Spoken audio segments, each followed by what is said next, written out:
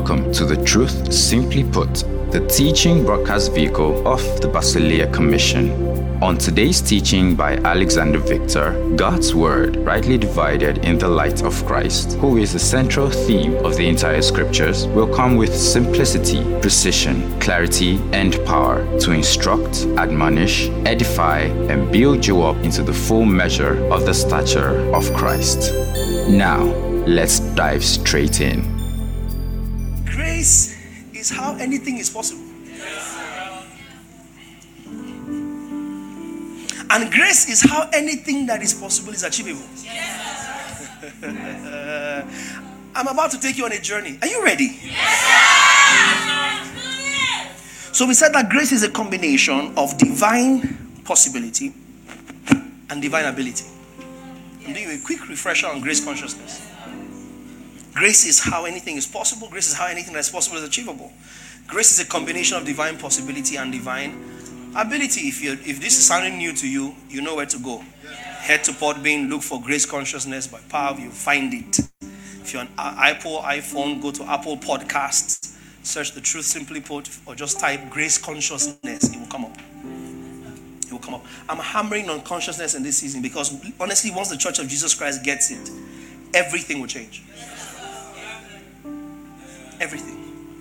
Everything will change. It's all about consciousness. It's all about consciousness. It's all about consciousness. It's all about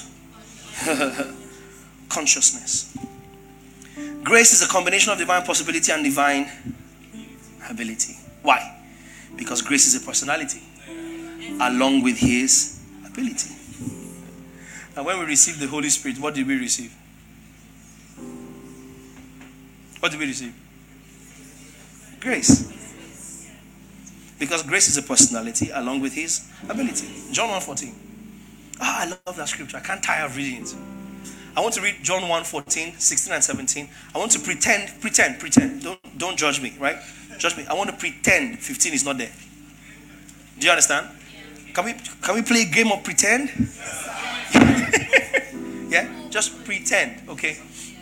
I want to read 14, 16 and 17 as one. All right, put it up. John 1:14. And the Word became flesh and dwelt among us, and we beheld his glory. Somebody say his. The glory of the Word. Word became flesh, dwelt among us. We beheld his glory as of the only begotten of the Father, full of grace and truth. Go on.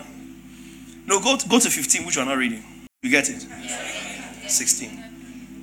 Because the guys are writing, so they can leave a thought briefly, qualify something else, and then continue their thought. That's what 15 was. Yeah, I don't have time to show you that. Yeah, part of hermeneutics. You're writing, and then something comes up. Like I do it a lot here. I was talking about Paul. Paul was taking a journey. I paused. I gave a backstory. Then he came back and continued it. They do it when they're writing as well. So he starts it. We beheld his glory, the glory of the only begotten of his Father, full of grace and truth. John talked about this when he, right? So 15 is by the wayside. Do you understand it now? So can we go back to 14 and continue to 16?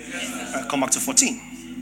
And the Word became flesh and dwelt among us, and we beheld his glory, the glory as of the only begotten of the Father, full of grace. Let's say grace.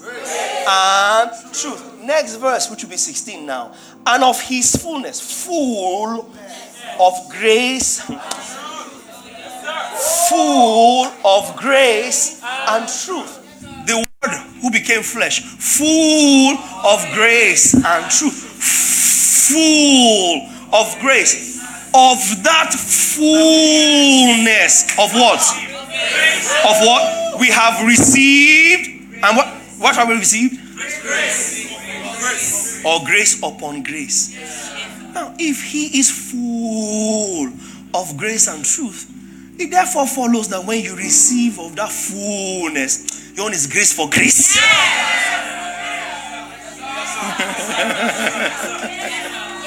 You understand? So what is our fullness? Grace. He is full of grace and truth. of that fullness, 16 back up on the screen, we have received grace for, or grace upon grace, or grace that meets and overshadows grace, or grace that subsumes and immerses or takes over grace. Next verse. And of his fullness we have all received, and grace for grace. Now next verse. For the law, the law was given through Moses. But so 14, 16, 17, emphasis on Jesus full of grace, and we have received of the fullness, grace for grace. Because grace came through Christ Jesus, who is full of grace, and we have received of his fullness. So what, amongst other things, but in contextually to this scripture, what have we received when we received Jesus? How? What kind of grace? Or grace? Because grace came through Jesus. Does that make sense? Or along with, or in Jesus. So when we receive Jesus, what have we received? Grace. Boundless grace. Okay, now I have a question for you. We received grace when we received Jesus. You agree? How did you receive Jesus?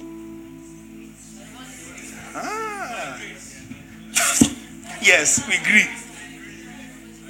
But okay, let me rephrase. How is Jesus that you received in you? Hold up. Follow me carefully. It's a journey.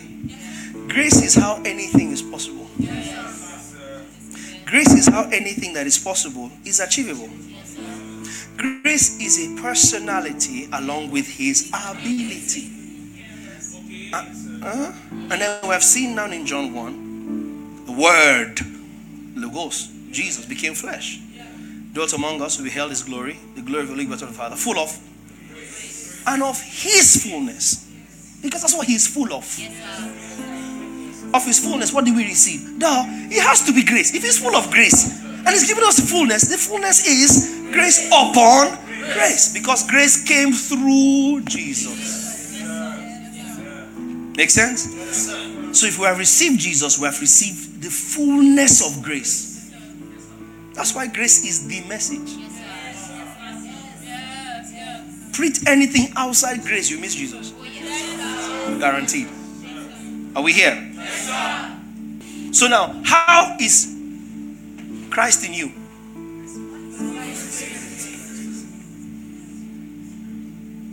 So how do you know you have Jesus? Who is the Spirit of? Galatians 4:6. Because you are sons. He sent the Spirit of his Son into your heart. Crying out, Father, right? Romans 8:15. You have not received the spirit of bondage again to fear, right? But the spirit of adoption, by which you cry, Abba, Father. Also, John 14:16 and 17. I said I'm taking you on a journey. Strap up, be ready? John 14:16 and 17. John 14 verses 16 through 17. And I will pray the Father, and he will give you another helper, allos, Parakletos, that he may abide with you forever. Next verse. The Spirit of truth. You see that? That's the another helper. The Spirit of truth, whom the world cannot receive because it neither sees him nor knows him. But you know him, for he dwells. Wait, come, don't rush it.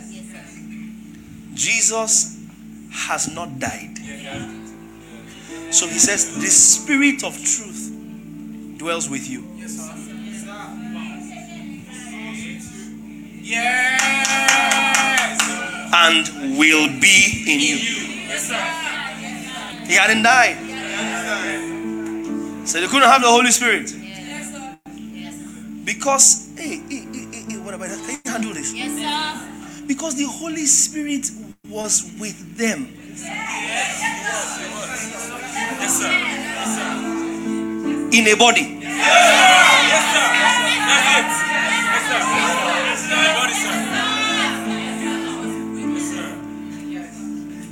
In Jesus' body. How, I ask again, how is Jesus in you?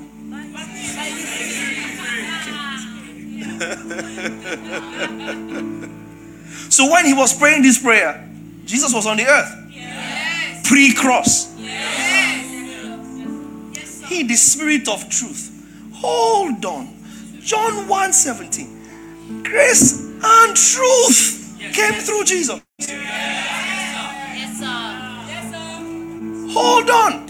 John 14:6. I am the way, I am the truth. Yes, sir. John 17:17. Sanctify them by thy truth. Thy word is truth. John 1:14. The word became flesh. John 14:6. I am the way, I am the truth. When he, the Spirit of truth, comes, he will guide you into all truth. Because now he dwells with you. Spirit of truth. He, another comforter, another of the same, Allos Parakletos. When he comes, he will guide into all truth. I am truth. He will reveal me. That's why the ministry of the Holy Spirit is to reveal Jesus. Because the Holy Spirit is the Spirit of Jesus. Spirit of truth. And he said, I am the truth. If Jesus says I am the truth, and he says the Spirit of truth, he's saying my spirit. If he's saying my spirit, he's saying me without my body. So my body is why that spirit is with you.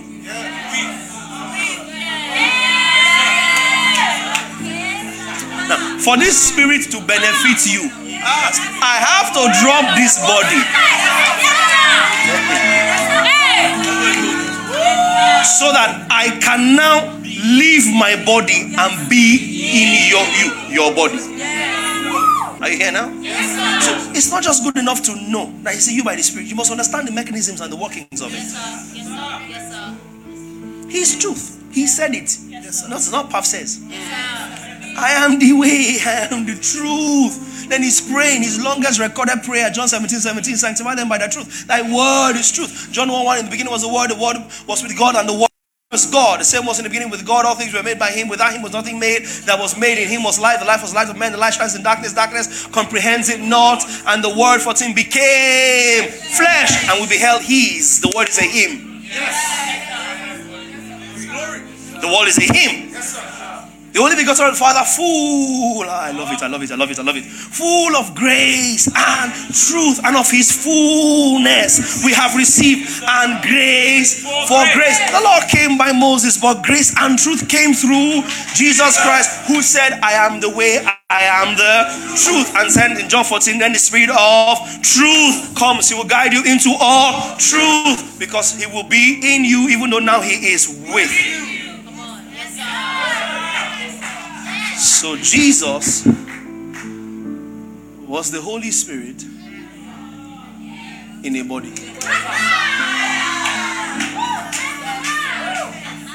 That's why he said another comforter. That is not another.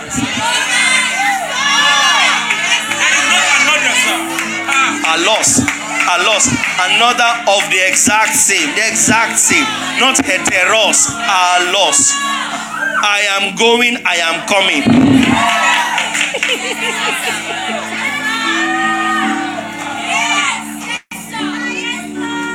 Does that make sense? The only difference is I am changing bodies.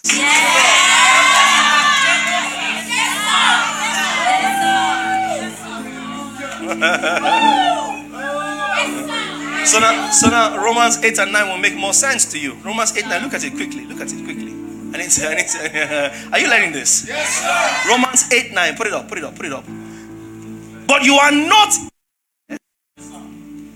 but in the Spirit, if indeed the Spirit of God, someone say Spirit of God, dwells in you. See the next line. If anyone does not have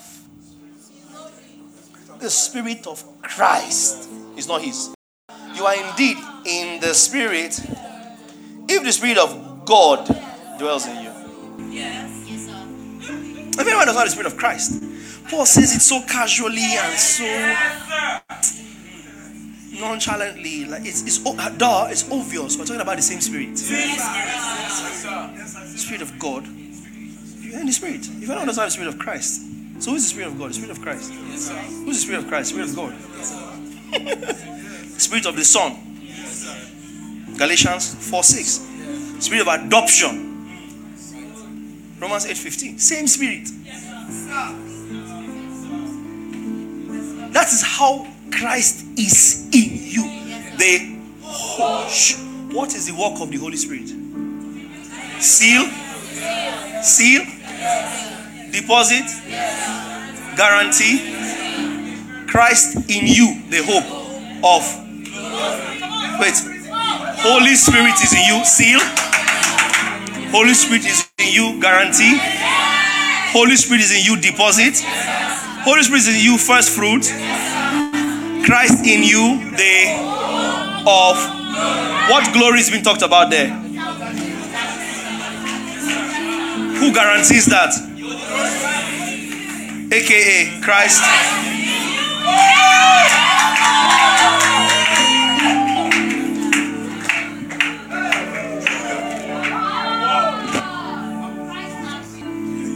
Can I push a little bit further? So the Holy Spirit is how Christ lives in us. Let me. I will not regret the statement. For lack of a better word. When I get a better word, I will inform you. But for lack of a better word, the Holy Spirit is the format of Christ in you. Or rephrased, Christ is in you in the format of the Holy Spirit.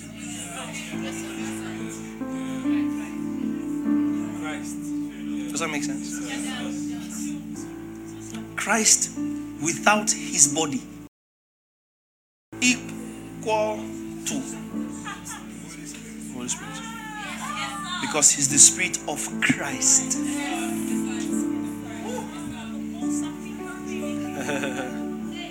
Are you here now? Now, I said to you earlier in the beginning that grace is how anything is possible. Grace is how anything that is possible is achievable. Grace is a combination of divine ability and divine possibility, because grace is a person along with his ability, and we have seen that grace is Christ Jesus, who was full of grace, and of his fullness we have received, and grace upon grace and truth came by Jesus, and Jesus is in us in the person of the Holy Spirit. Therefore, grace is in us in the person of the Holy Spirit, which is to say Christ in us. What is ability as translated in the scriptures? We now take a brief detour. I told us to get on a journey. Now we're branched into a service station called Power Consciousness.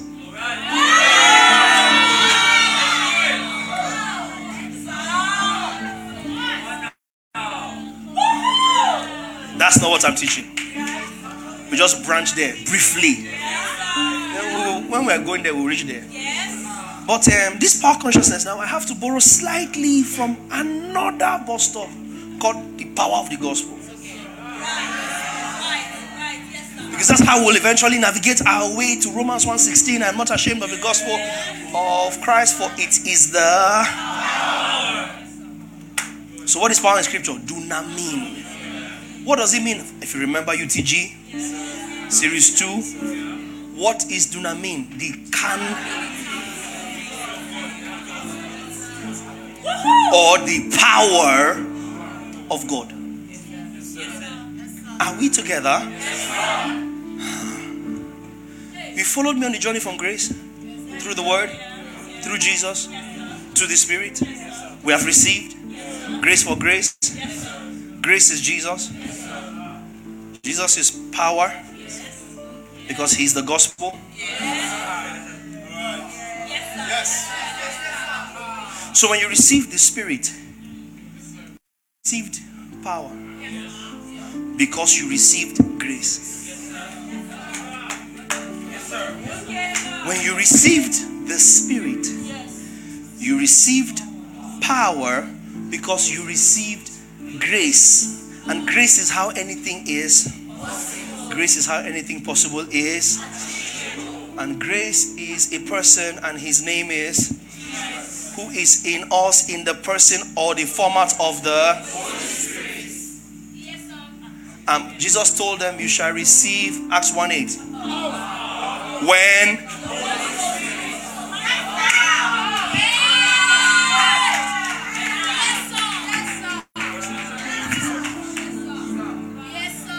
you shall receive ability. When the Holy Ghost comes upon you, and you shall be my witnesses. So when you receive the Spirit, you receive Jesus, you receive power. Because you received grace. Are you here?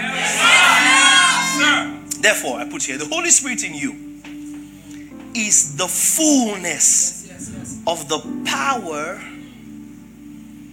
and possibility of God. The Holy Spirit in you. Whatever is doing anywhere else is his business. This is business. What is doing your brother is his business.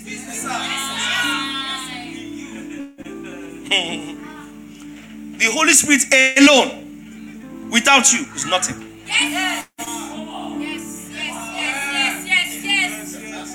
We are talking the Holy Spirit in you. In you. That's why it's a big deal. The Holy Spirit in a human being, it's a big deal. Once you ascertain that the Holy Spirit is in you, now the Holy Spirit in you now. So saying me. I'm not saying the Holy Spirit.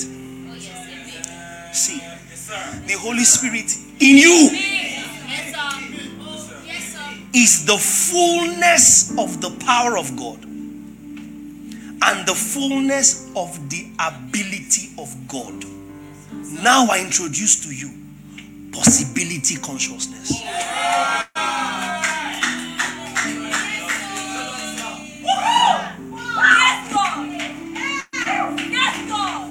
The Holy Spirit in you is the fullness of the power of God and the possibility of God. Say with me, because Christ dwells in me by his Spirit,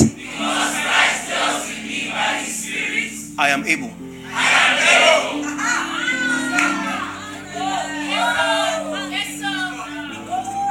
I've explained to you how Christ dwells in you. And because he dwells in you by his Spirit.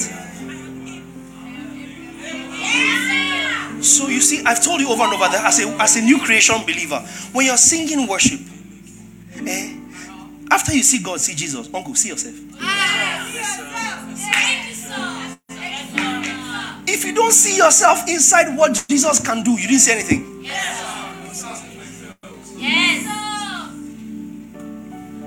Yeah. If you don't see yourself, what key is this? Let me hear the one.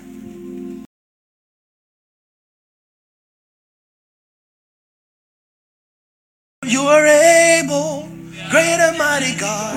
You are able, Jesus. Inside that, you must also hear, I am able. Then you tell him, great and mighty God. Then you say, I am able. Then you call the name, Jesus.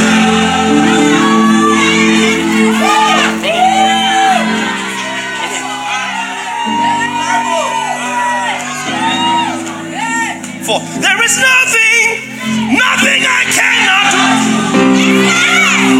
Nothing I cannot change. Nothing I cannot turn.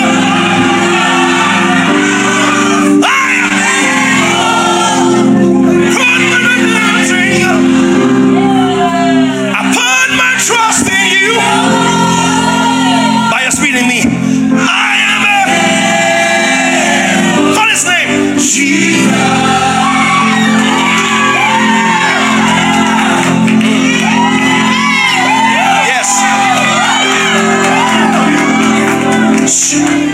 Hold on. Paul says in Philippians 4:13, someone's looking at me like, what are you saying? Paul says, I can. Do you know what I mean? I am able to do all things. Contextually saying, I can starve, I can have more, I can be hungry, I can be full. I have that ability through Christ. Hey. You can't see the ability of Jesus and not see yours.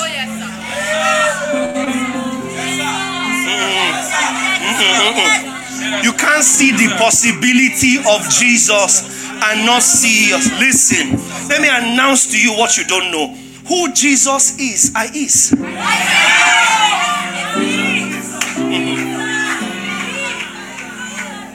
Where Jesus is, I is.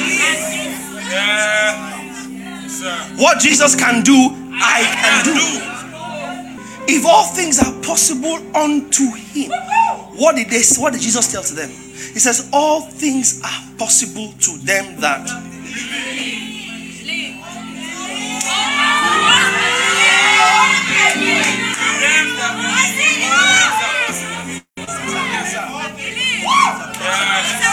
believe. What? Believe who? Not to them that believe all things are possible, all things are possible. No, to them that believe. What is believing? In him. If you confess with your mouth the Lord Jesus and believe that God raised him from the dead. Romans 10.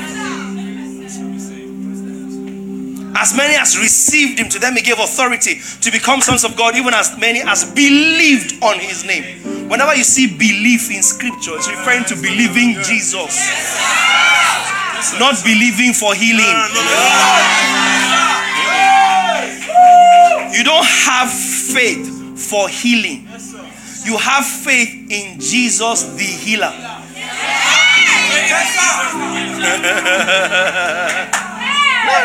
You don't have faith for provision. You believe in Jesus the provider. And therefore you enjoy provision. See, religion has taught us that there are different faiths for different things. No, the faith we receive is the faith of the Son of God. If you have faith, which you receive, you don't generate faith. The faith you have, you receive. By grace are ye saved through faith. And that it is. Once you have faith, once you have received faith, you are believed. The moment you believe, you cease to be a regular guy. You cease to be a regular girl. The possibility of God comes into you never to leave. Say, because Christ dwells in me by his spirit, I am able.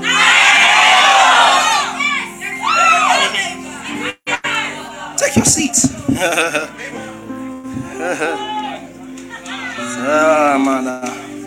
So the spirit in you, which is to say, the power of God in you, equals to endless possibilities.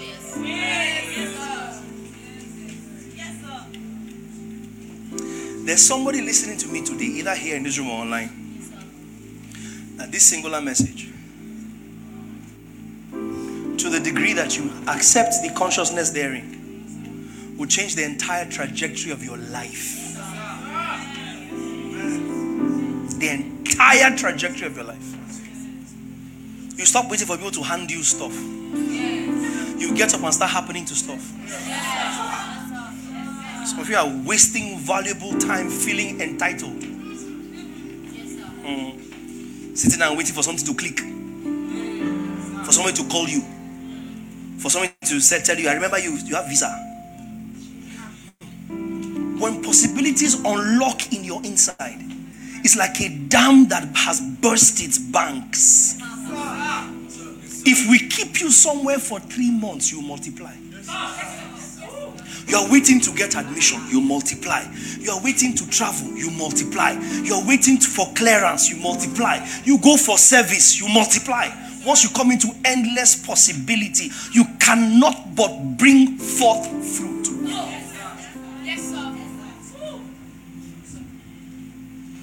So when I stand and tell you, it doesn't matter where you throw me. Take all of this now and put me somewhere else. Give me 6 months. You hear power again from there. I promise you. You will. Because Christ is in you by his Spirit. And that Spirit is how anything is possible. That's why that Spirit is the Spirit of truth. And that's why the Spirit of truth is grace. Because of he is full of grace. Are you here? So life happens to you. Scratch that. You happen to life at the measure of your consciousness of possibilities. Life happens to you. Put a sock in it. You happen to life to the measure of your consciousness of what? Possibilities. Most times, hear me tonight. Most times the difference between a prospering person and a deprived person is one person's identification of or consciousness of a possibility.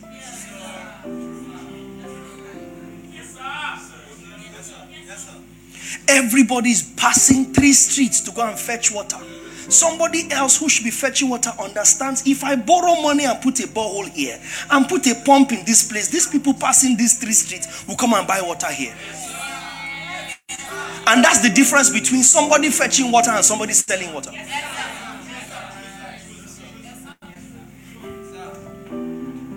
Possibility. You're in school and you're hanging around somewhere, you're Malabo or you're Pav or somewhere around there, and you realize that there's a particular commodity that somebody has to go out to go and look for. And you hear it once, twice, 3 times. You will buy those pens and come into exam. As somebody's pen is failing, 200 naira. Straight up, sir. No, sit down there, be full of the Holy Ghost. You'll be poor and you suffer in the earth, you and your salvation. Because you are not conscious of possibility. Nothing is beneath a man who understands he has possibilities. Nothing. You get up and happen to it and get up and happen to it and get up and happen to it because you are aware.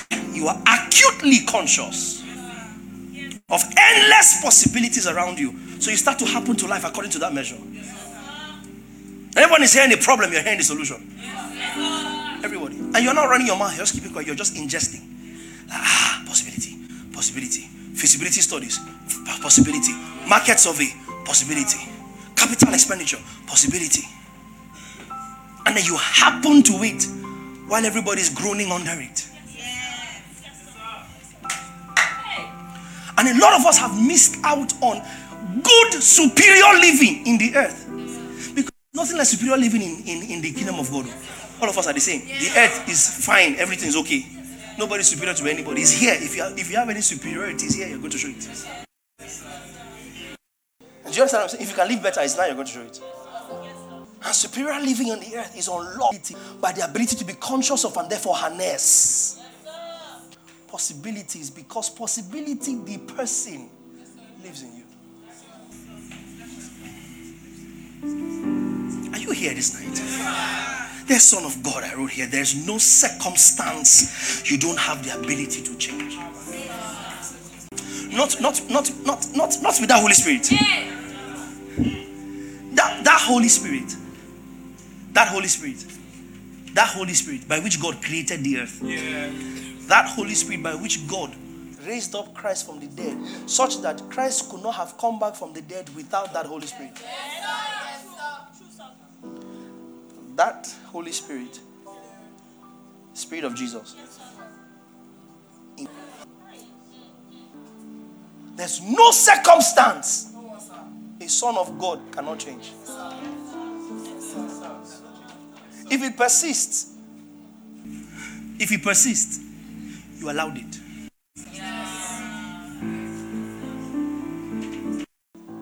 But once you exert possibility consciousness, there's no opportunity you cannot leverage.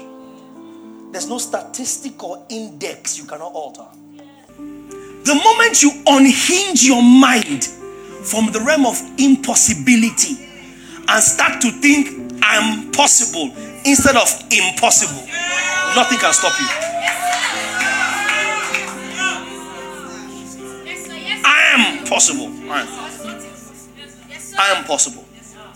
Not impossible. I said I am possible. But this is not motivational speech. The Spirit of God, do you understand what we're saying? The Spirit of God. The Spirit of God is in you. This is not TED Talk. The Spirit of Christ.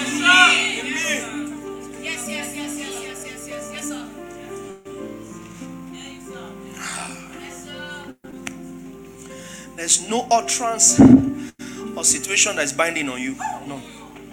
You see, listen. The reason why you think that your story looks like your village people is because you don't see possibility.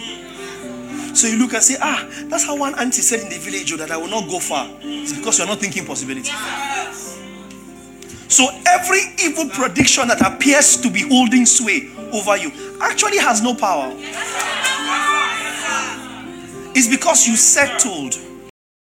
I've told people before, if you find yourself constantly angry, check the house you grew up in. Check who you spend the most time around.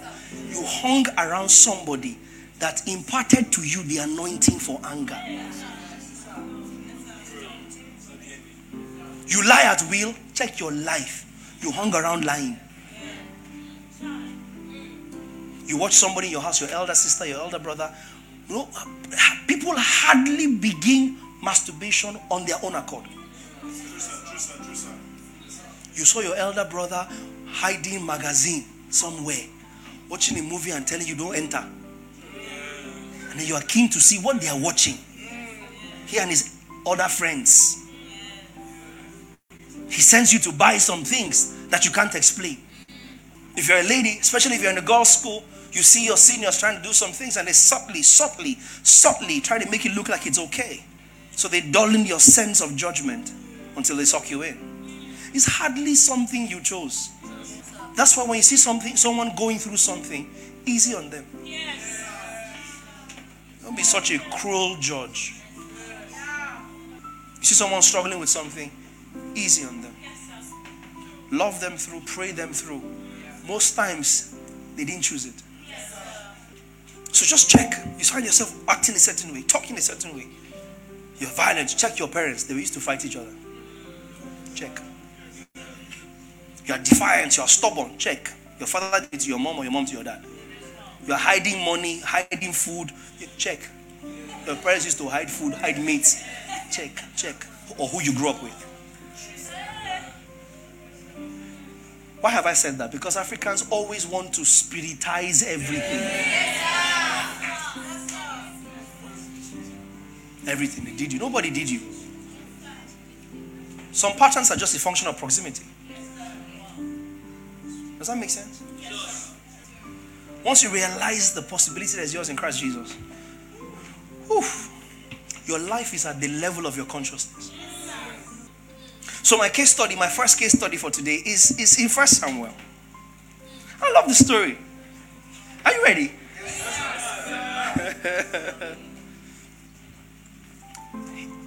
I gave you a quick tour of grace, truth, Christ, spirit, ability, possibility, power. And my emphasis for this has been that the Spirit of God in you is the fullness of the power of God and the fullness of the possibility of God. Remember that? And I showed you Acts 1:8. You shall receive power when and the Holy Spirit is Christ in you. And once you receive the Holy Spirit, you receive the possibility of God. That means by the Spirit of God in you, everything is possible. Therefore, whenever anything is happening around you, all you're looking at is possibility. That's what you're saying. Possibility. And it breaks my heart to see people just using 2 and 2 to gain an edge in life. You know, the wise man, as they call him, says in Ecclesiastes, I see an error upon the earth. It says servants are riding horses and princes are trekking on foot. I see an error upon the earth. Servants are riding horses and princes are walking on foot. Somebody say, that's not my case. Hey. You have to say it with anger. Say, that's not my case. 10:7. 10:7. It's not my case. It's not possible. Look at this. Go back to the previous verse. Folly is set in great dignity, while the rich. Do we have TPT for Ecclesiastes? Even Message, right? We have Message in Ecclesiastes, don't we? Immaturity is given a place of prominence, while maturity is made to take a back seat. Verse 7. I've seen unproven upstarts riding in style, while experienced veterans are put out to pasture. Stay here, TPT, if we have it. Not my case. It's not with me. NLT then. Or one of them modern translations. No. I've seen servants riding horseback like princes and princes walking like servants.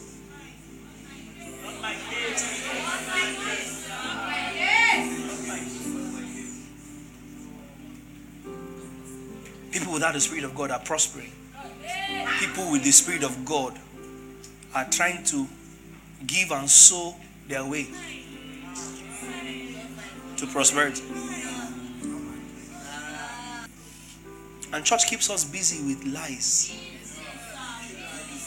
And all of us are still working for sons of perdition. All of us are still at the mercy of the world system. For how long? For how long? When will believers get up and code their way to billions? When will believers by the Spirit of God get up and invent their way to prosperity? When will believers get up and realize that inside of me is every possibility that I need? You know, stop telling me problems. Can I start hearing the benefits of what happens to who will fix this nonsense? 1 Kings 17. 1 Samuel 17. Let's go there. 17 from verse 1. Let's go. Let's do this. Christ in me by his Spirit, I'm able. So we're not doing what we're doing because we like spotlight. It's because we know that the spirit of possibility is in us. And once it's in you, you stop thinking the problem, you think the solution. Straight. What will happen for who solves this problem? Yeah. So for preaching the gospel and everything, how are we going to enjoy this life, Jesus? Tell me about what we will enjoy. Did you say no one who leaves everything for you will not reap in this life 100-fold? You know what? Let's leave everything already. Yeah. 100-fold this life plus women. Yes, it's a major problem for a man. Woman. So when this guy said we left the women to follow you, it was a big deal. The big deal. And Jesus says in this life you get what you left. I'm following you, sir. I mean, it's a no-brainer. How much land did I have that I left to follow you? Versus 100%. Sir, I'm following you. In fact, the land I've not yet received, I'm leaving it to follow you.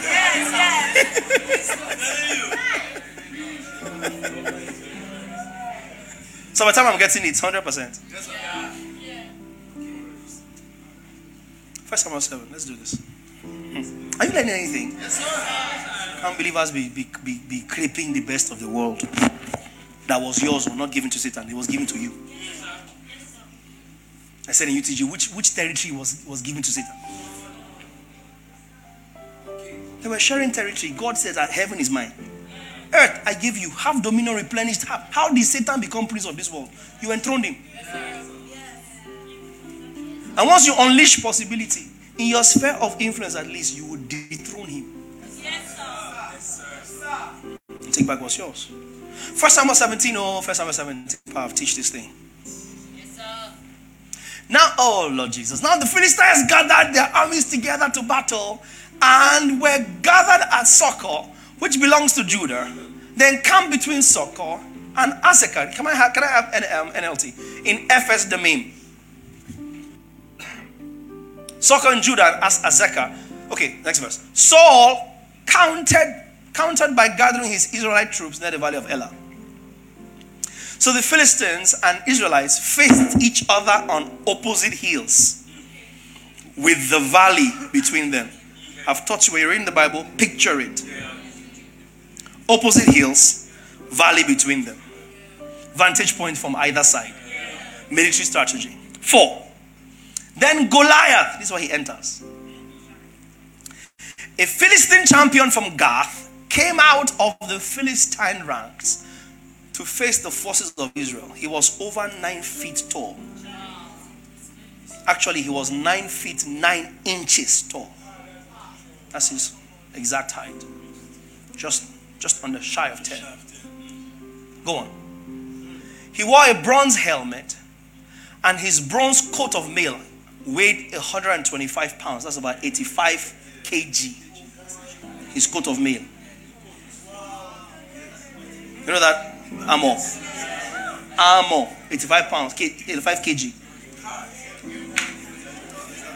The head of his spear. The head of his spear weighed about 8 kg. Just the bit that enters the body. Just the bit. That's about 9 kg. Think of the weight of the spear in total. Let's go on. See, Christ in you by his Spirit makes everything possible. When we're thinking possibility, don't think qualification or credentials. Think the residency of the Holy Spirit. I said, think what? The residency. Gone are the days where you have to go to school to make it. So you must go to school. I'm not saying don't go to school, but don't think that school is your advantage. So don't think qualifications. Don't think credentials. Think what? The residency of the Holy Spirit. The Spirit of God is, I keep hammering it until it clicks in your head like a light bulb. The Spirit of God in you is the biggest deal. The Holy Spirit. People that just had small spirit. See what they did. Okay. Let's be going. He also wore a bronze leg armor. And he carried a bronze javelin on his shoulder. Go on. We're going all the way. The shaft, right, of his spear was as heavy and thick as a weaver's beam, tipped with an iron spear head. Look at that. 15 pounds. That's about 9 kg. Just the head. Just spear head. Not the spear. Just the tip. The tip that enters the body. 9 kg. His armor bearer walked ahead of him. Go on. Carrying the shield.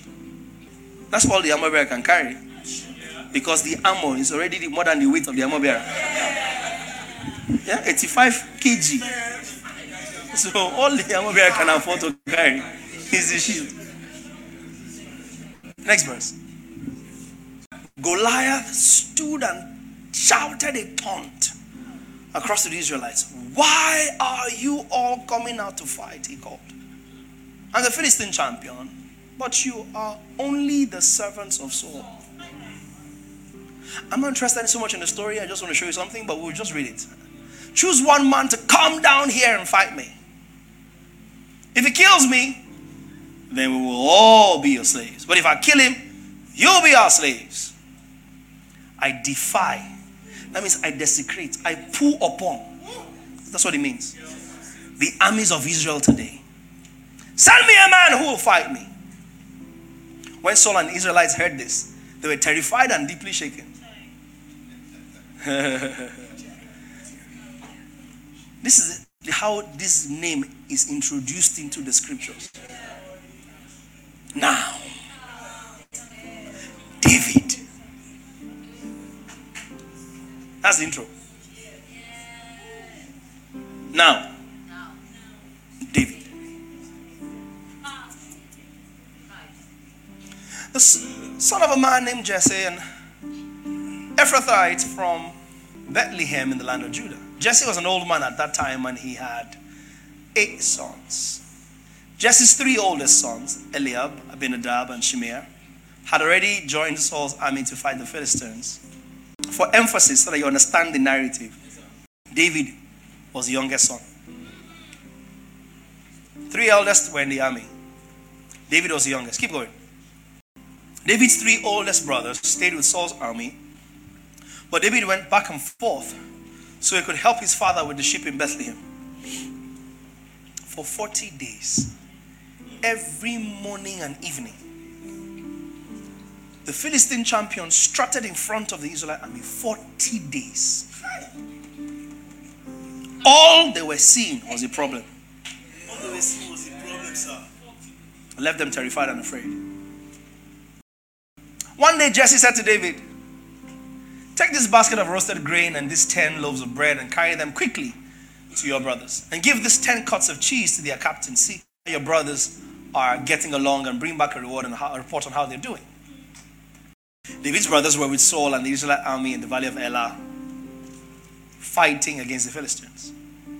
By fighting, being afraid of the Philistines.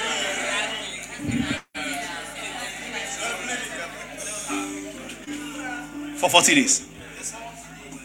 So this fight was mental. So they had lost, sir. Victor said they were losing terribly. They had lost. When someone says, I defy the armies of Israel, why are all of you coming to fight? Give me one person. Put it back up. Fighting against the Philistines. 20. Now David left the sheep with another shepherd and set out early the next morning with the girls, with the gifts. And Jesse had directed him. He arrived at the camp just as the Israelite army was leaving for the battlefield with shouts and battle cries. Soon the Israelites and Philistine forces stood facing each other, army against army. Next verse. David left his things with the keeper of the supplies and hurried out to the ranks to greet his brothers. Army against army. We're about to clash. David has time to go and greet. In the front. New King James, that verse. 17-year-old boy. David left his supplies in the hand of the supply keeper, ran to the army, and came to and greeted his brothers. The brothers got offended. Next verse. Then, as he talked with them, there was the champion, the Philistine of Gath, Goliath by name, coming up from the armies of the Philistines. And he spoke according to the same words. This line is very important. So David heard them. All of Israel had been hearing the same lines for 40 days. Nobody saw anything but the problem. A young non-warrior, 0 war experience, showed up, ran to the front, and heard the words the first time he was hearing them. Yes, sir. Yes, sir. All of Israel plus their king had heard it at least 80 times by this time, because scripture says morning and evening for 40 days. Including Saul, who was head and shoulders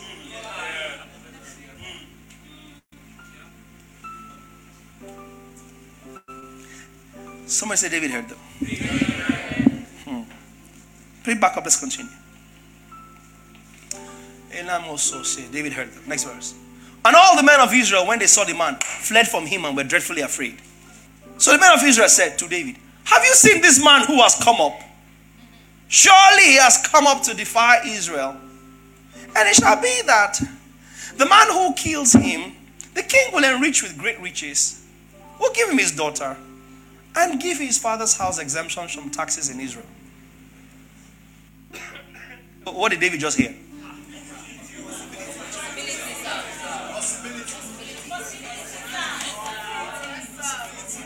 Riches. King's daughter. And then my father's house will never pay tax. Next verse. Then David spoke to the men who stood by him, saying, wait, what shall be done?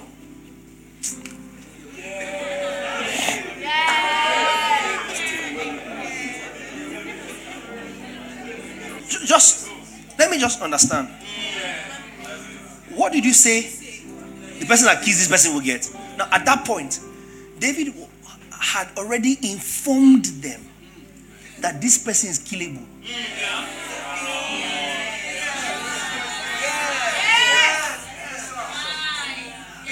So, David's debate was not even whether or not this guy can be killed.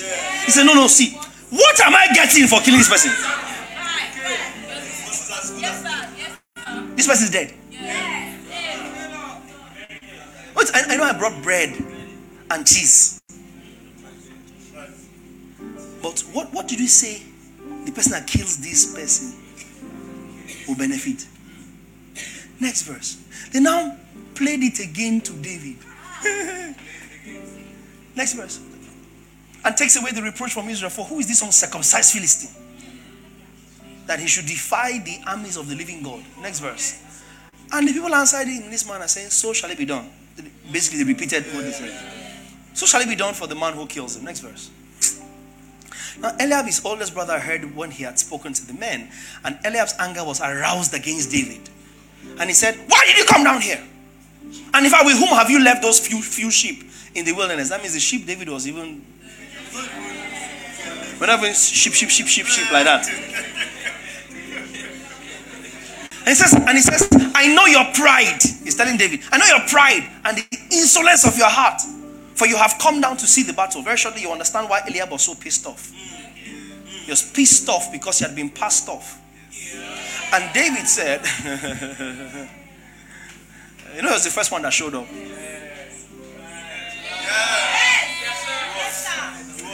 Now David said, what have I done now? You have to read it like that.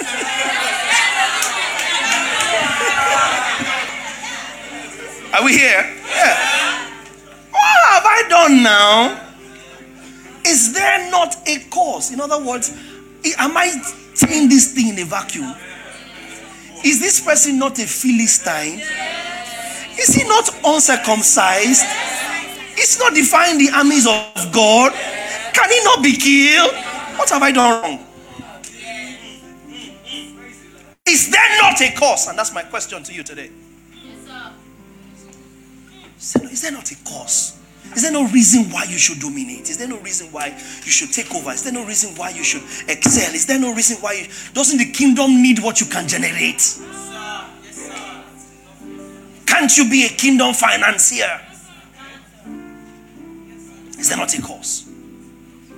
Have I spoken out of line? What have I done? Is there not a cause? 30. And he turned from him towards another and said the same thing. In other words, he had heard it twice. He said, please, again, no. Sorry, don't be angry. But this person, the person that kills him, what will he get? He wasn't saying, can he kill him? What would they use to kill him? How long has he been saying this thing? David didn't say that nonsense. The person that will kill this person, please, see, I don't have time to waste time. Confirm for me what the person that kills this person will get. David was fixated on the outcome of possibility he had become conscious of. And very soon you see where he honed that possibility.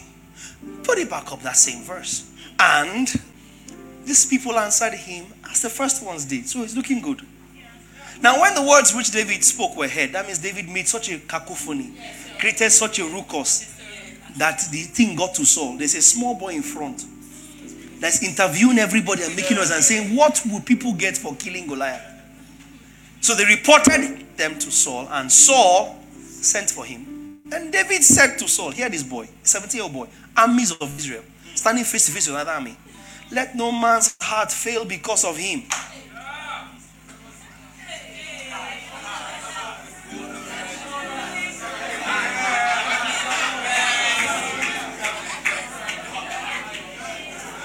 Your servants will go out and fight with this Philistine.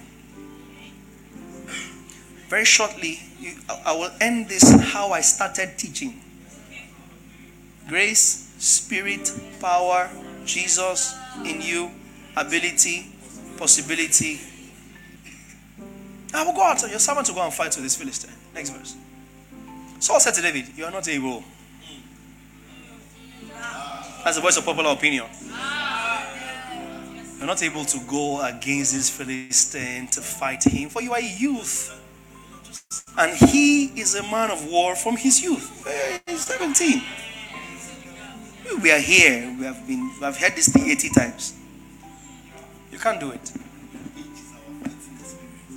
Then David starts to explain where he drew possibility from.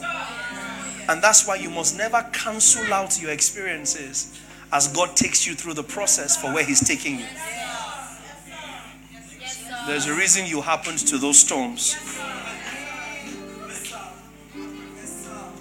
There's a reason. David now starts to recount and says, your servant used to keep his father's sheep. Go back. What will be done? For who will kill this person? Riches, king's wife, house and family exempt from tax equals to me, no more shepherd. Your servant used to keep sheep.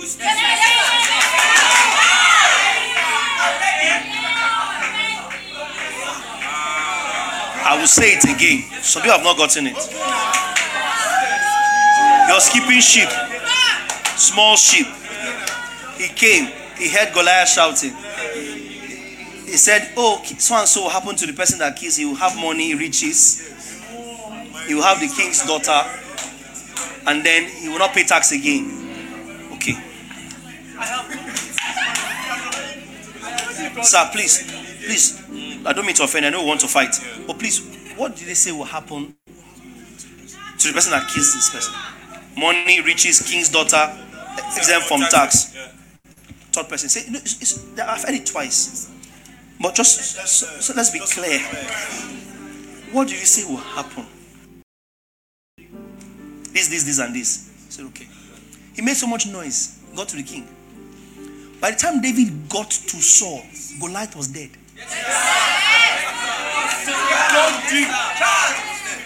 And David had cast out.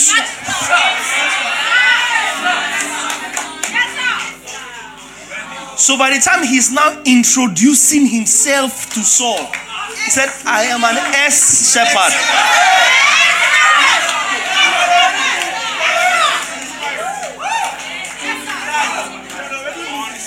So before my life changed, I used to keep sheep.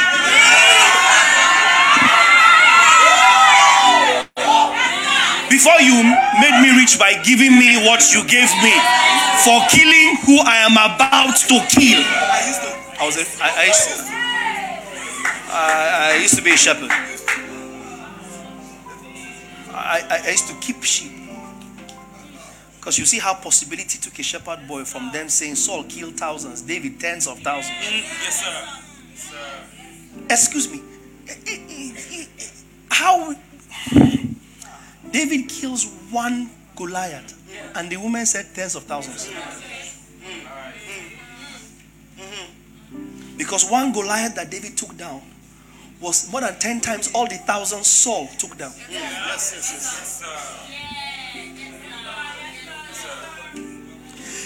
Anyway, he says, your servant used to look after sheep that time.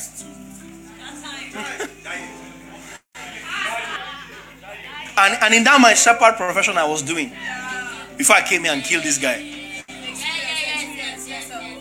A bear or a lion will come. When a lion or a bear came and took a lamb out of the flock, whenever. When means whenever, not once, not twice. Took a lamb out of the flock, yeah. I went out after it and struck it. And delivered the lamb from its mouth. And when it arose against me, I caught it by its beard and struck and killed it. So he had honed himself in certain things and killed it. Your servant has killed both lion and bear. And this uncircumcised Philistine shall be like one of them.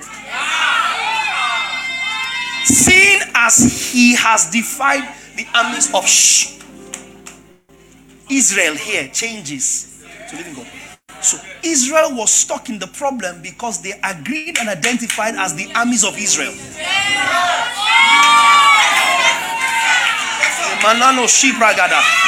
David comes and identifies it is God. You are there's no way you are going scot-free. By the power of that God you are defying. You are coming down. And therefore, every sickness, every misfortune, every disease, every setback, every tear down that is pitched against the counsel of God, it is coming down in the name.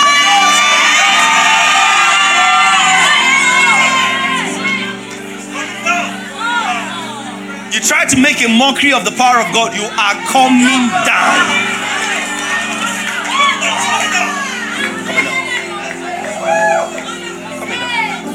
He changed from the armies of Israel.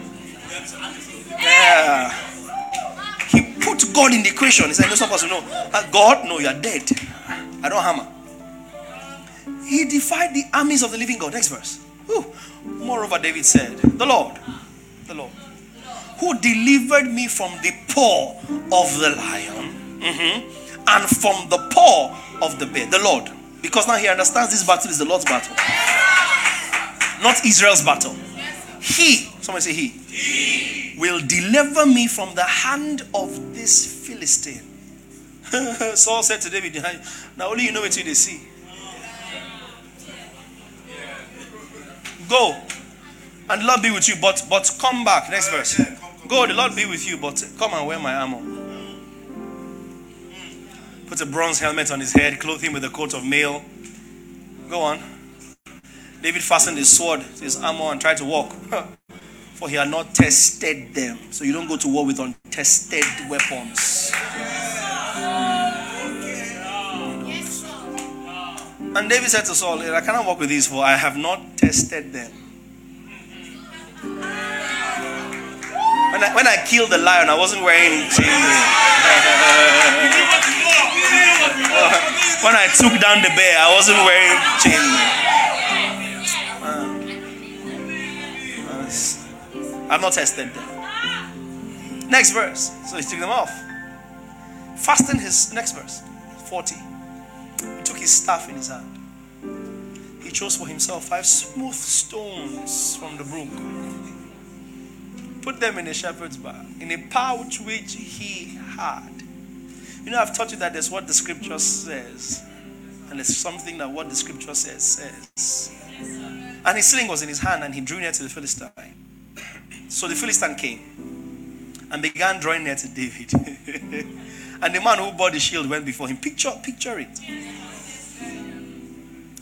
And when the Philistine looked about and saw David, he disdained him. For he was only a youth, ruddy, but he had one thing going for him. He was good looking.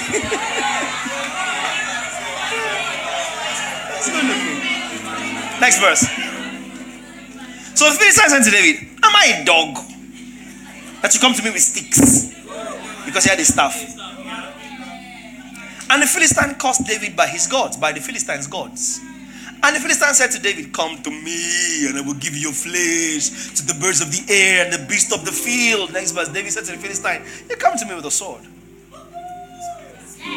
And with a spear? Are you a javelin? You think you're scary? I come to you in the name of the Lord of hosts, the God of the armies of Israel, whom you have defied. Next verse. This day, somebody say this day. The Lord will deliver you into my hand. Small boy telling 10-feet giant, the Lord will deliver you into my hand, and I will strike you and take your head from you. And this day I will give the carcasses of the camp of Philistines to the birds of the air and the wild beasts of the earth, that all the earth may know that there's a God in Israel. Next verse. Then all this assembly shall know that the Lord does not save any man with sword or spear, for the battle is the Lord's, and he will give you into our hands. So it was when Philistines arose and came and drew near to meet David, that David hurried and ran towards the army to meet the Philistine. David put his hand in his bag and took out a stone, and he slung it and struck the Philistine in his forehead, so that the stone sank into his forehead, and he fell on his face to the earth. David prevailed over the Philistine with a sling and a stone. That's meant to let you know how funny it is. And struck the Philistine and killed him. But there was no sword in the hand of David. Next verse. Therefore David ran and stood over the Philistine, took his own sword. He took Goliath's head with Goliath's sword and drew it out of his sheath and killed him and cut off his head with it. Now when the Philistines saw that the champion was dead, they fled. The men of Israel and Judah arose and shouted and pursued the Philistines as far as the entrance of the valley and to the gates of Ekron. And the wounded of the Philistines fell along the road to Sharaim, even as far as Gath and Ekron. Keep going. Then the children of Israel returned from chasing the Philistines, and they plundered their tents. David took the head of the Philistine and brought it to Jerusalem. But he put Goliath's armor in his tent. Keep going. Now when Saul saw David going out against the Philistine, he said to Abner, this is backtracking now, whose son is this youth? And Abner said, as your soul lives, O king, I do not know. So he was generally regarded as a non-entity. So the king said, inquire whose son this young man is. David had 3 eldest brothers in Saul's army. Saul did not know them. AKA, they did not matter. They did not count. They were not relevant. So they were not reckoned with. Because they were there when all of us were being insulted 80 times. He took the last one. So as David returned from the slaughter of the Philistine, Abner took him and brought him before Saul with the head of the Philistine in his hand. And Saul said to him, whose son are you, young man? So David answered, I am the son of your servant Jesse the Bethlehemite. Now when he had finished speaking to Saul, the soul of Jonathan was knit to the soul of David, and Jonathan loved him as his own soul. I can go on with the story. It's a beautiful story. I took it for the sake of showing you possibility and how possibility comes. And you see how David, who was a 16-year-old, 17-year-old boy, was killing lions and killing bears. When he stood before Saul and said, I'm going to take this guy down. When he stood before Goliath and said, I'm going to take him down, he wasn't saying it because he had slain giants. He wasn't even saying it because he had slain lions and bears. Why was he saying it? He had never fought with a sword before. Never fought with a spear before. We can't even say that he had fought with a sling before. Because in describing how he took down the lion and the bear, he did not refer to his sling. He said, I took it down, delivered the thing out. When the thing attacked me, I held it by the bed and killed it. He described in graphic detail how he was accustomed to fighting. So there's no even suggestion that he had even fought with a sling. So whatever David took Goliath down with was not sling or stone or experience in lion killing or experience in bear killing. But was a consciousness of possibility. How do we say that? The chapter earlier, 1 Samuel 16, 11 through to 13. It will come together for you. God will never bring you to a place that you're not conscious of. Your consciousness is on account of His Spirit that is in you. Samuel said to Jesse, all the young men here. Then he said, oh, where's the youngest? And he is keeping the sheep. And Samuel said to Jesse, send and bring him, for we will not sit down till he comes here. So he sent and brought him in. And he was ruddy, bright eyes, and good looking. So David truly was good looking. And the Lord said, arise, watch this carefully. Anoint him, for he's the one. Somebody say anoint him. Somebody say anoint him.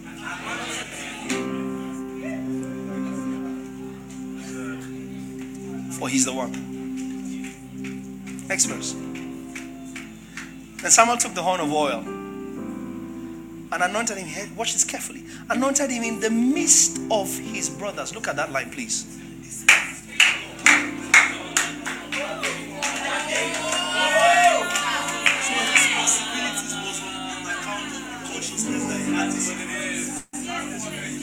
If I stop here, I've just finished preaching the message.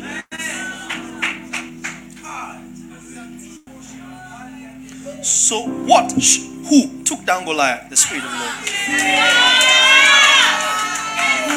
Who took down the lion?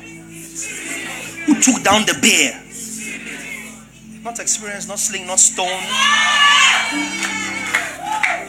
But somehow possibility exploded in David when the Spirit of God came upon, just upon. Just all it took was for the Spirit to be upon a young boy. Lions began to die, bears began to die, giants began to fall. Spirit upon. And you have what David didn't have. Spirit within. Imagination is a gift from God.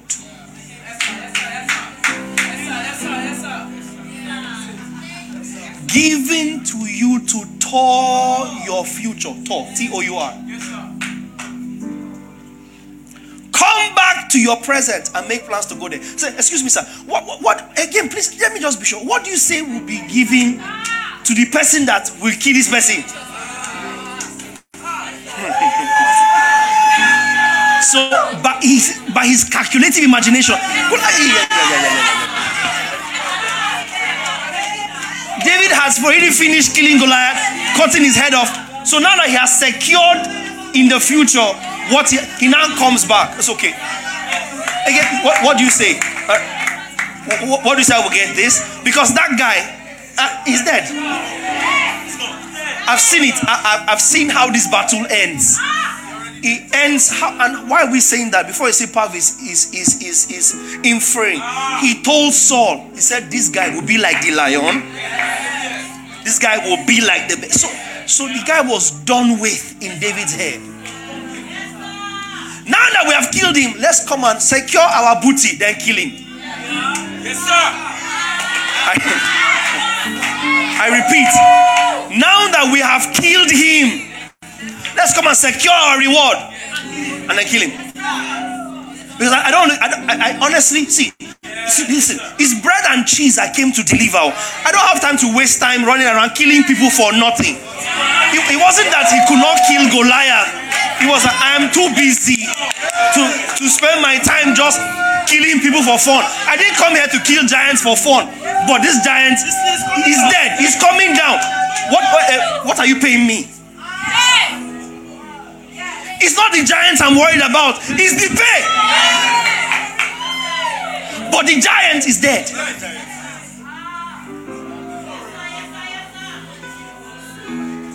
He's dead. Can the giant die? How many days has the giant been arguing? Who is the father of the giants?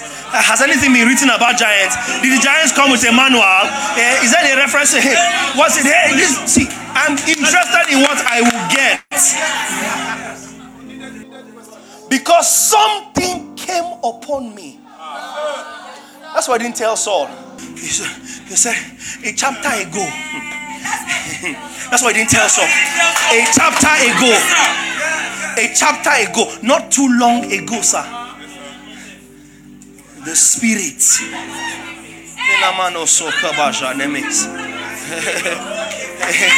Not too long ago, the Spirit came upon me.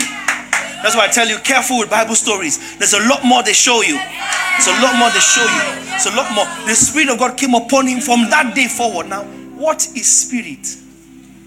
It is grace, possibility, ability. So imagination is a gift from God given to you to tour your future. Come back to your present and make plans to go there. So you will not arrive what you can see. You will not arrive at what you can see. You will not arrive at what you can see. You have to see it. You must unlock your eyes to possibilities by the Spirit of God. You must.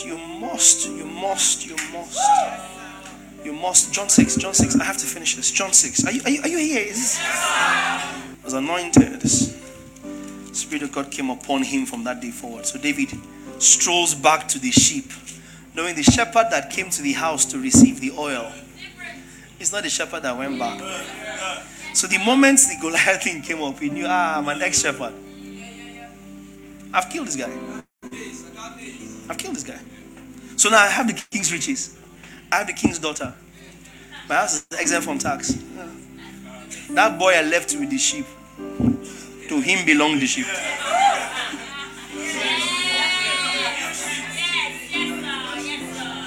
To him belongs the sheep.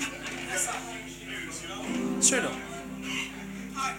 And Jesse comes into honor over the son he dishonored.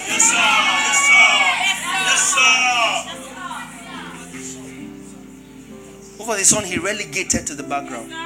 Eliab was upset at the battlefront because he was the one that Samuel got up to say, this one looks nice, I will anoint him. God said no. So all of them were there, all 8 of them, watching the oil come upon David. Just as everybody's around you right now, they can see the oil inside you. Because the anointing is not in the bottle.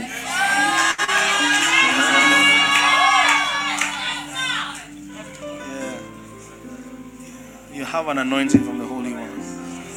John 6. After these things, Jesus went, verse 1, over to the Sea of Galilee, which was the Sea of Tiberias, and the great multitude followed him because they saw his signs which he performed on those who were deceased, not dead, having diseases. And Jesus went up on the mountain, and there he sat with his disciples. Now, the Passover, a feast of the Jews, was near, and Jesus lifted up his eyes, and seeing a great multitude coming toward him, he said to Philip, where shall we buy bread that these may eat? 6. But this he said to test him, for he himself knew what he would do. Philip answered, 200 denarii worth of bread. It's not sufficient for them that everyone may even have a little. One of his disciples, Andrew, Simon Peter's brother, said to him, there's a lad here who has 5 barley loaves and 2 small fish, but what are they among so many? Just like those guys saw Jesus but didn't see him as Jesus. Remember? Mark 6. They saw him and said it was a ghost. Oh, somebody here has 5 loaves and 2 fish. Small fish, by the way. Before he thought it was like a big croaker or tuna fish. What are they among so many? Then Jesus said, make the people sit down. And there was much grass in the place. So the men sat down, in number about 5,000, the men. And Jesus took the loaves, and when he had given thanks, he distributed them to the disciples, and the disciples to those sitting down, and likewise of the fish, as much as they wanted. So when they were filled, look at this carefully now. He said to the disciples, gather up the fragments that remain. So I told you that when you think of leftover, don't think of leftover as what they did not eat. Gather up the fragments that remain so that nothing is lost. And therefore, they gathered them up and filled 12 baskets with the fragments of the 5 barley loaves, which were left over by those who had eaten. Then those men, when they had seen the sign that Jesus did, said, this is truly the prophet who is coming to the world. That's why the next day, they came out to follow the feeding prophet.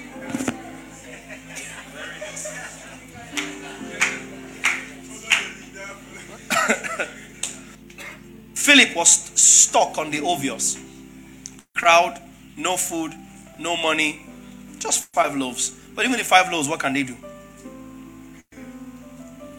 And many times you will despise what the Lord puts in your hand because in your estimation is not good enough.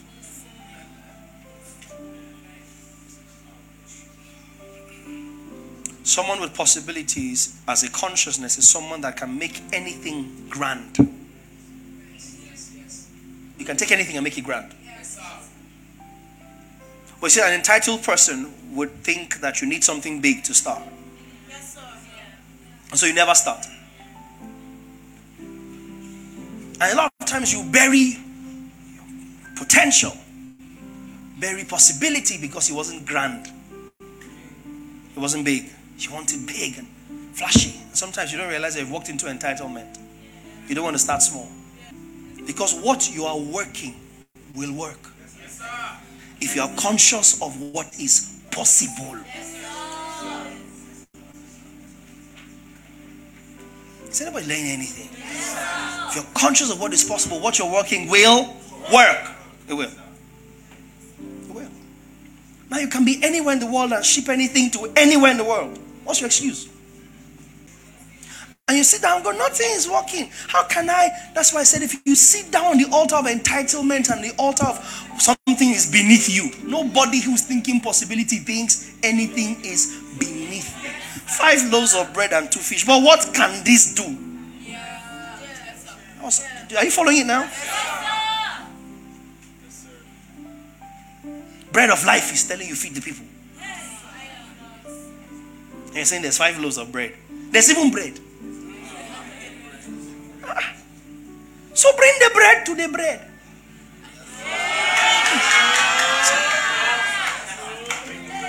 That's all. It's not for you to figure out anything. The bread said feed them. You now found bread. Bring the bread to the bread. Keep your mouth shut.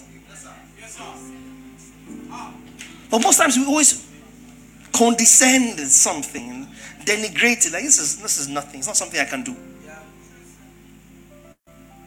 It's not something I can do. And people leverage it. And they own that territory. Especially when it's virgin territory. Territories that have not been exploited by other people. And they own it. And you're sat there and there's possibilities that lie in your hand. And you are dreaming dreams and having imaginations. And not realizing that it was you being privileged enough to take a journey into your future. And see the possibility. Come back. Get yourself ready and go there. So if you're poor, it's your fault. Don't blame your village. Don't blame the cross. Don't blame Christianity. Don't blame the pastor where you're paying your tithe and you're defrauded. It's your fault. There's possibilities all around you. All around you. Once you have a consciousness of that possibility, you break out of the box. And right here, from here to anywhere, yes. You can do your business. You can. From here to anywhere, your gift can shine. From here to anywhere, your voice can be heard. So if you go and you post once, you're excited, you post twice, then you don't come on that your IG post page anymore for the next 6 months. But you're believing God that somebody will see you. Possibility is always active. Possibility is always active. If you're in business, post your craft online. Whatever you sow, post it online. Talk less. We're not interested in what you had for lunch. We're not interested in who visited you in your shop. Post your craft. Double your productivity. You have less time for nonsense. I'm not interested. You did this. You played with this one. You went this one. Look what you did. Look what. That's not helping you. Focus on what God has shown you. He's taking you. Let everybody look at you and not see anything else about you other than what you're about. Or hold your peace. You can't be erratic. You can't be up and down. You're a painter. We don't know. You painted the wall. Only you know you painted the wall. Do you understand what I'm saying? You fixed the phone or you fixed. We don't know. Push the possibilities that exist. Aren't you tired of your boasting right only being that you are the righteousness of God in Christ?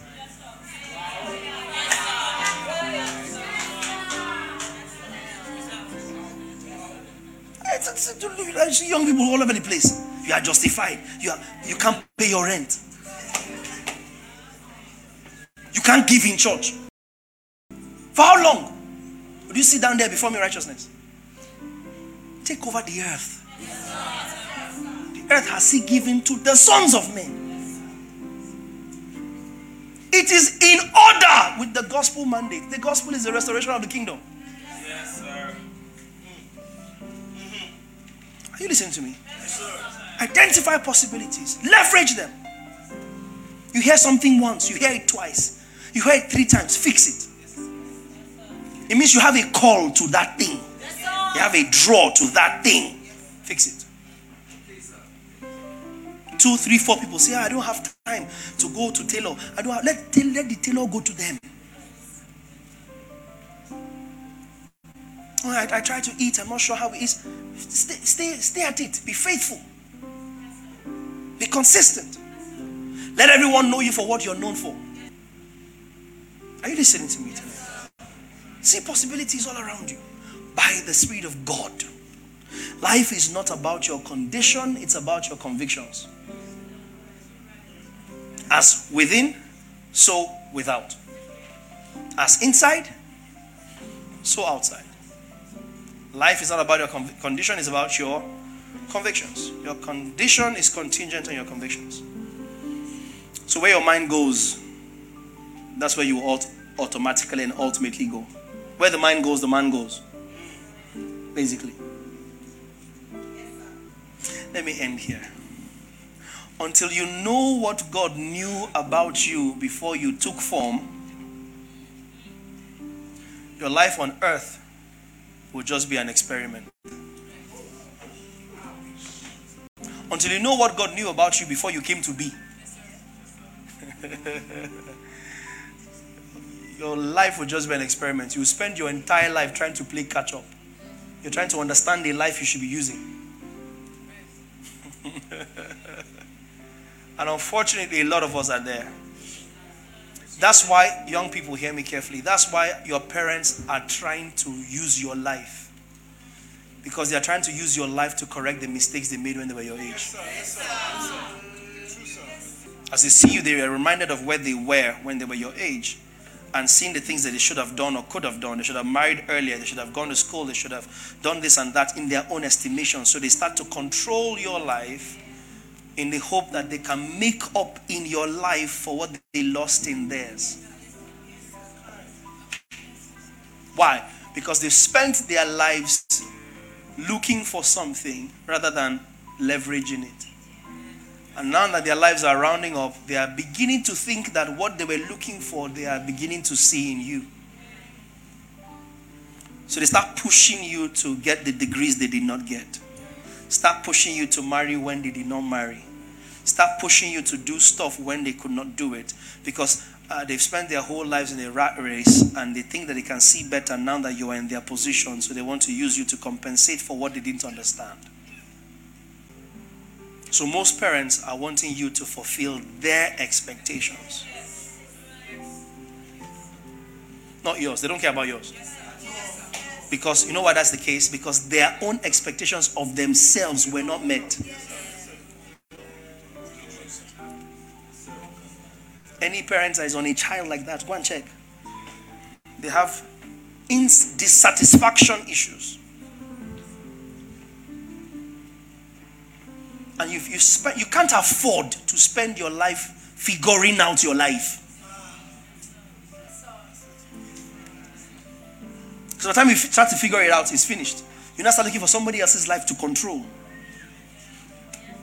To make up for your life you didn't live. Because you spent it figuring it out. Are you here tonight? Until you know what God knew about you before He formed you, your whole life will be an experiment. In other words, you're here having a particular role to play in God's plan. You're not here randomly, regardless of how you were born. You see, the beautiful thing about the kingdom, my darling, how you came doesn't matter. There's no such thing as an illegitimate child. There's nothing like that. Call him a bastard if you like. Call him a love child if you like. If a child came, God ordained it. Yes, sir. All it takes is a man. Hey, this will help somebody tonight to meet a woman in the time where the spermatozoa that would have gone in was you. Yes, sir. Do you know how many billion spermatozoa are released in one ejaculate? And the mad race for one to fertilize that egg. Are you telling me that you don't have victories?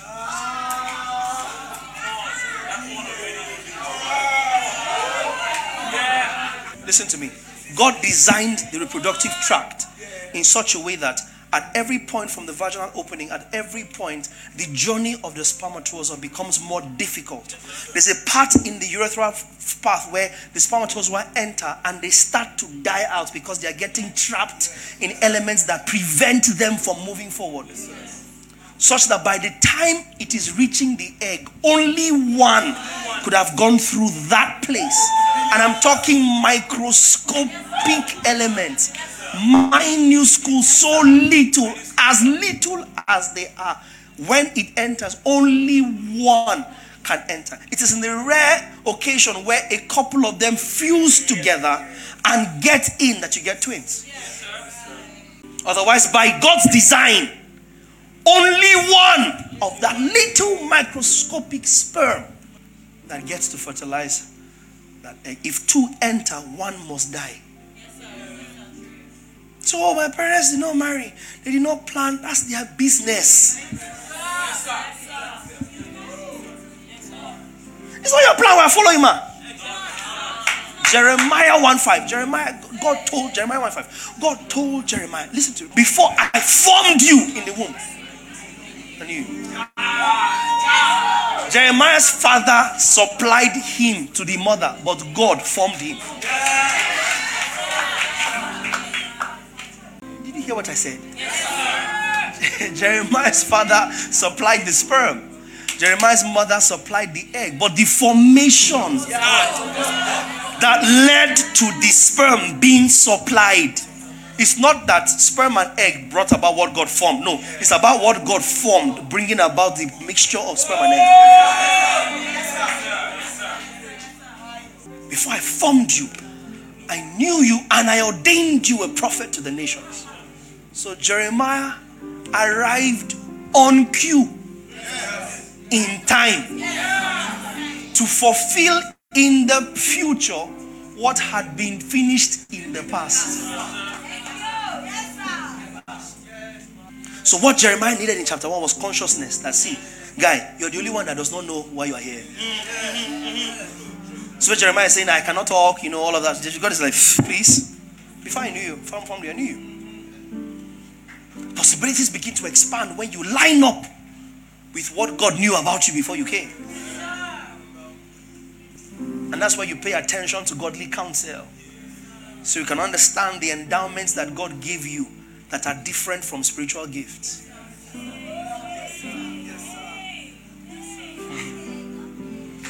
Because prophecy will not bring you money.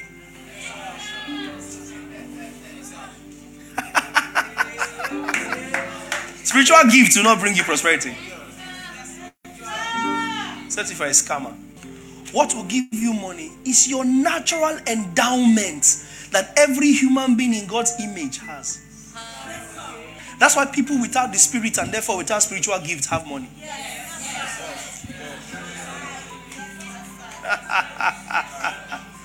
Because suddenly somewhere someone realized, I'm good with figures. I'm good with permutations. I'm good with money. That's a natural endowment. That's not something you learned. That's something you arrived with. So you want to find your place in God's purpose? Pay attention to what comes the most naturally to you. Not what you are studying for in university. What do you do the most effortlessly? What do you do without trying? What do you do without even knowing how to describe what it is you were doing? That's why I said for one person here today, I told them I'm not preaching to the church. One person who pays attention to this, I celebrate where you're going. Because there's nothing wrong with filthy rich sons of God.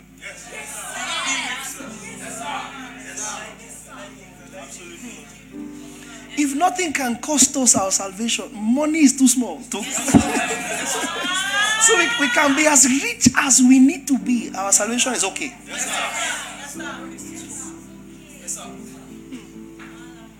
Nidu, Carmen, we have entered the kingdom.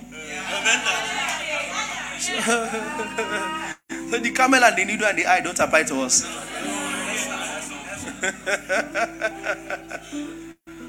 We're in it. He brought us in. There's nothing wrong with stupendously rich sons of God. You go and explode to possibilities. Go.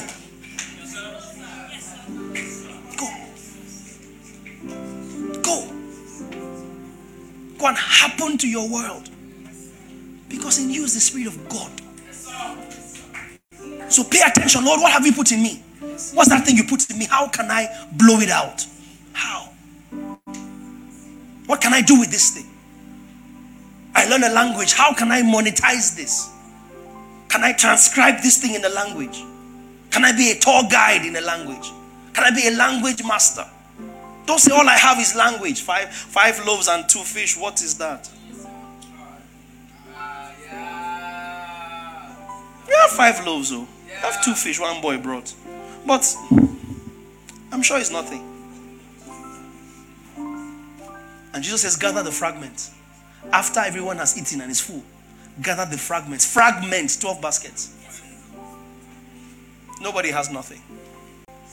Nobody has nothing. If you say, oh, I don't have a job, create a job. Create a job. Nobody is coming to patronize me.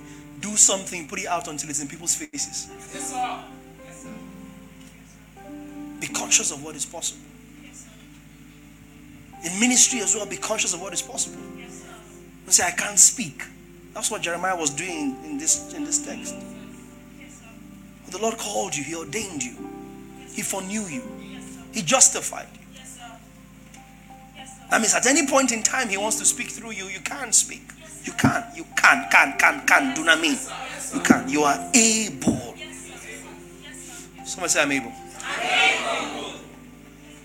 So this is not the kind of message that ends with a shout. No. This one ends with a sober reflection. It ends with a digging deep. So ask yourself, where am I wasting all I have seen? Ask yourself, how many journeys of imagination has God taken me on? That when I came back from that journey, I just sat down. Because you can't say God is not showing you where He's taking you. You can't say that. You can't say that. You can't. It's a time of sober reflection. How many imagination journeys has He taken me on? How many times has He been beautiful enough to show me what He is able to do with me, which is to say what He has already done with me by His Spirit, the Spirit of His Son in me. I've told you guys in this house over and over, don't join people that believe that all there is to salvation is forgiveness of sins. Soteria is a package. Nothing was left out. It's just taking you through journeys. He's showing you possibilities. You walk somewhere, you see them trashing something all the time, and you know that that thing can be turned into something. You think every time God plants you in a job, He planted you there for your salary. He knows your salary can't sustain you. So you start to look beyond your salary. Like David looking beyond Goliath. What is in this for me? Your salary is not the reward for your job. Something else is. You haven't seen it. I repeat, your salary is not the reward for your job. Something else is. You haven't seen it. Where you are working, you're not working there because of your salary. You think you're working for your salary, but you're not. Your salary is just a small stipend to keep you until you identify why you are there. Who am I speaking to? You think God designed you to live on 20K a month? No. That's not God's plan for you. 15K a month. 50K a month. In fact, 500K a month. It's just to keep you while you are seeing. So you can see and do. And break free. And be your boss for the kingdom. The whole idea of being your boss for the kingdom is so that you have flexibility to do the kingdom. Not so that your business becomes a blockade to the kingdom. You're not wise. The whole idea of having your business is that you can shut it down anytime for the kingdom. Open it. Not that the business now starts to take you away from ministry. No. That's not God's idea of you being a boss. And for some of you, that's why you're not yet a boss. Or why you're struggling being a boss. Because what you need to learn from your current job, you have not learned. Yeah. Small CEO you are feeling like. Church and ministry is coming second. Where you want to go, you won't go. God won't take you there. He won't. He loves you too much to give you what will cause Him to lose you. To give you what will cause Him to lose you. But by the time your possibility is set straight, and that's why this thing must meet mind renewal. It must. We can't overemphasize it. It must meet mind renewal. It must meet a pure intent. And you can deceive us from your speech and your appearance that your intent is pure. It's you and God that know. But your job is just, your salary is just there to help you, and that's why it is not enough to get you comfortable. Because if your salary is okay to sort you out, you will not dream.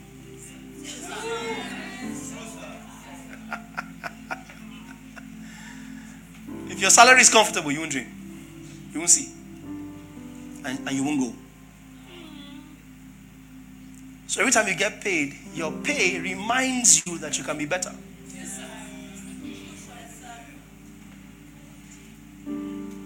That you can stretch. That you can dream.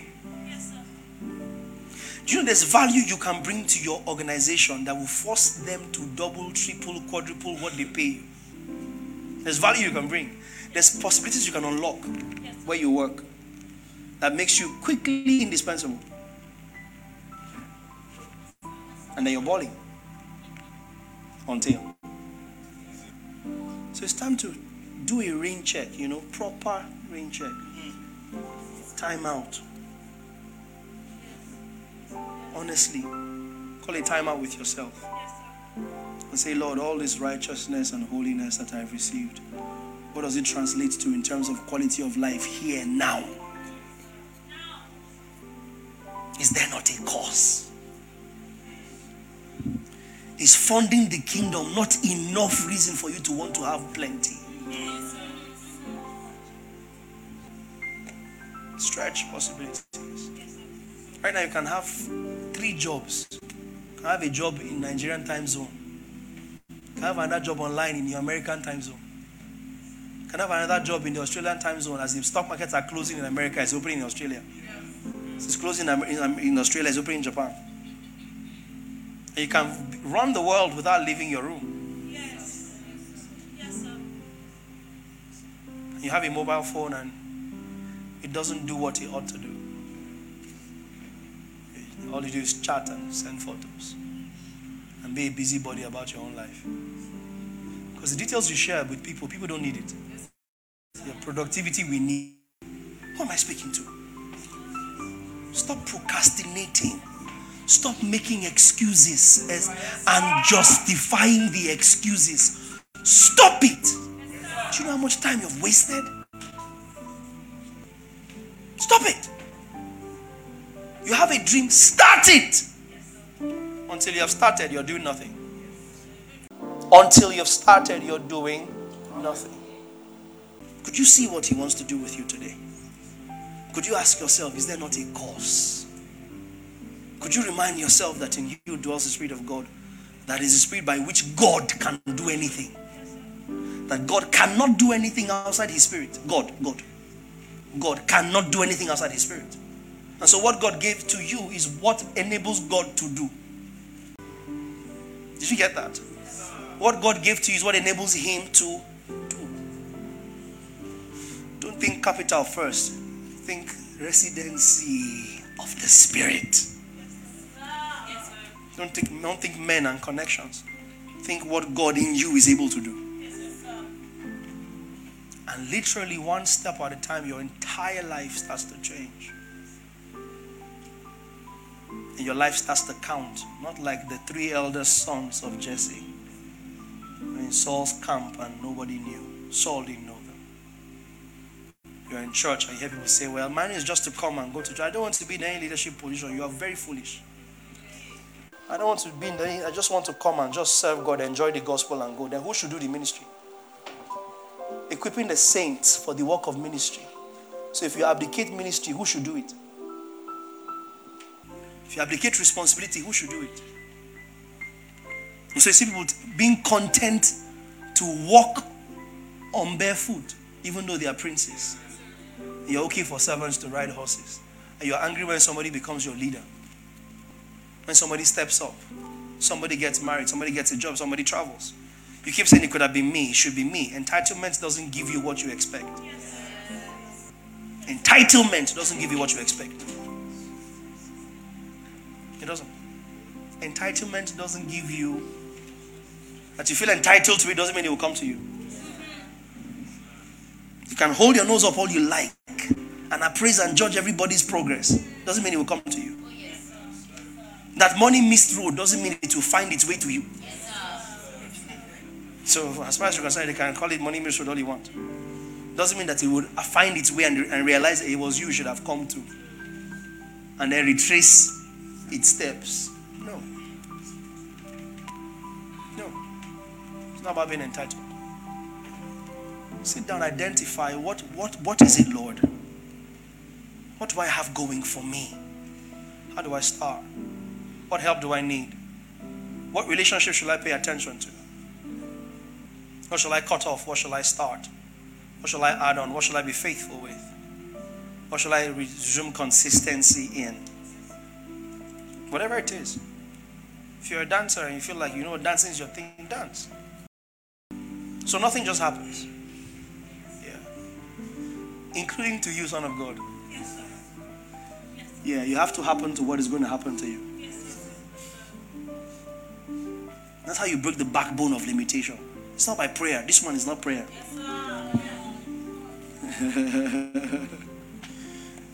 Here. This one is not prayer.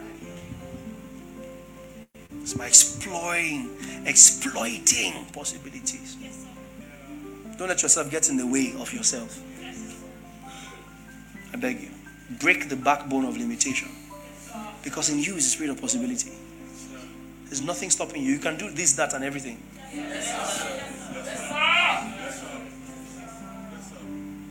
You can. There's no law against it. You can be good at law, good at tent making, good at the gospel. Yes, sir. Because your name is Paul. You have the Spirit of God. Yes. You can do this, that, and everything. You can diversify. You can. You can. You can be a science student who is selling food. It's the age we're in. What's the possibility around you? Chase it.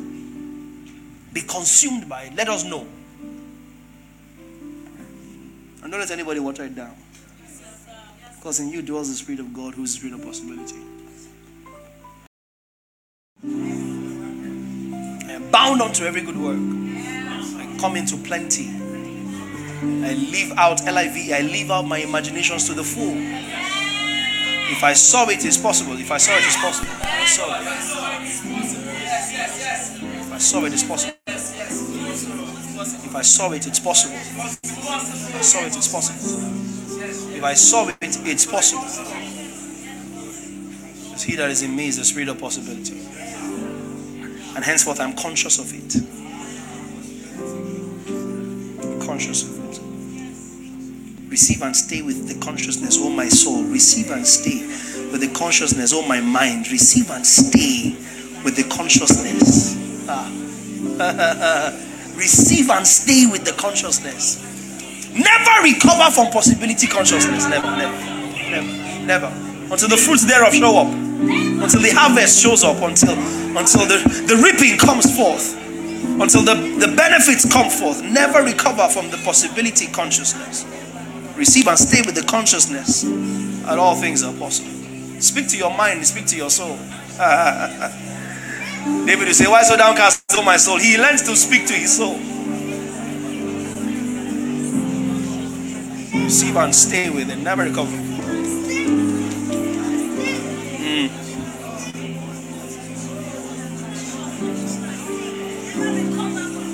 Never recover from it. Never recover from it. Hallelujah. Well, Hallelujah. that's it for today's teaching. We trust it has been worth your time. For more of these messages from our stables, kindly subscribe to our teaching podcast at www.thebasileacommission.podbean.com or via the Podbean app on your mobile device. For inquiries and further information, kindly send us an email to info@thebasileacommission.org or find us on social media with the handles @The Truth Simply Put or @WaTheChurch. You can also send us an SMS, call us, or connect with us via WhatsApp on +234 70 881 8864. Finally, if you would like to give to support the work that we do, kindly follow the Patreon link in our podcast or contact our office for details. Thank you.